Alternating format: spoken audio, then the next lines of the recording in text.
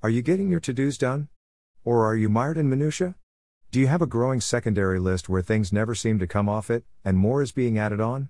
We think we need discipline to stick with programs, lose weight, etc., but we need habit.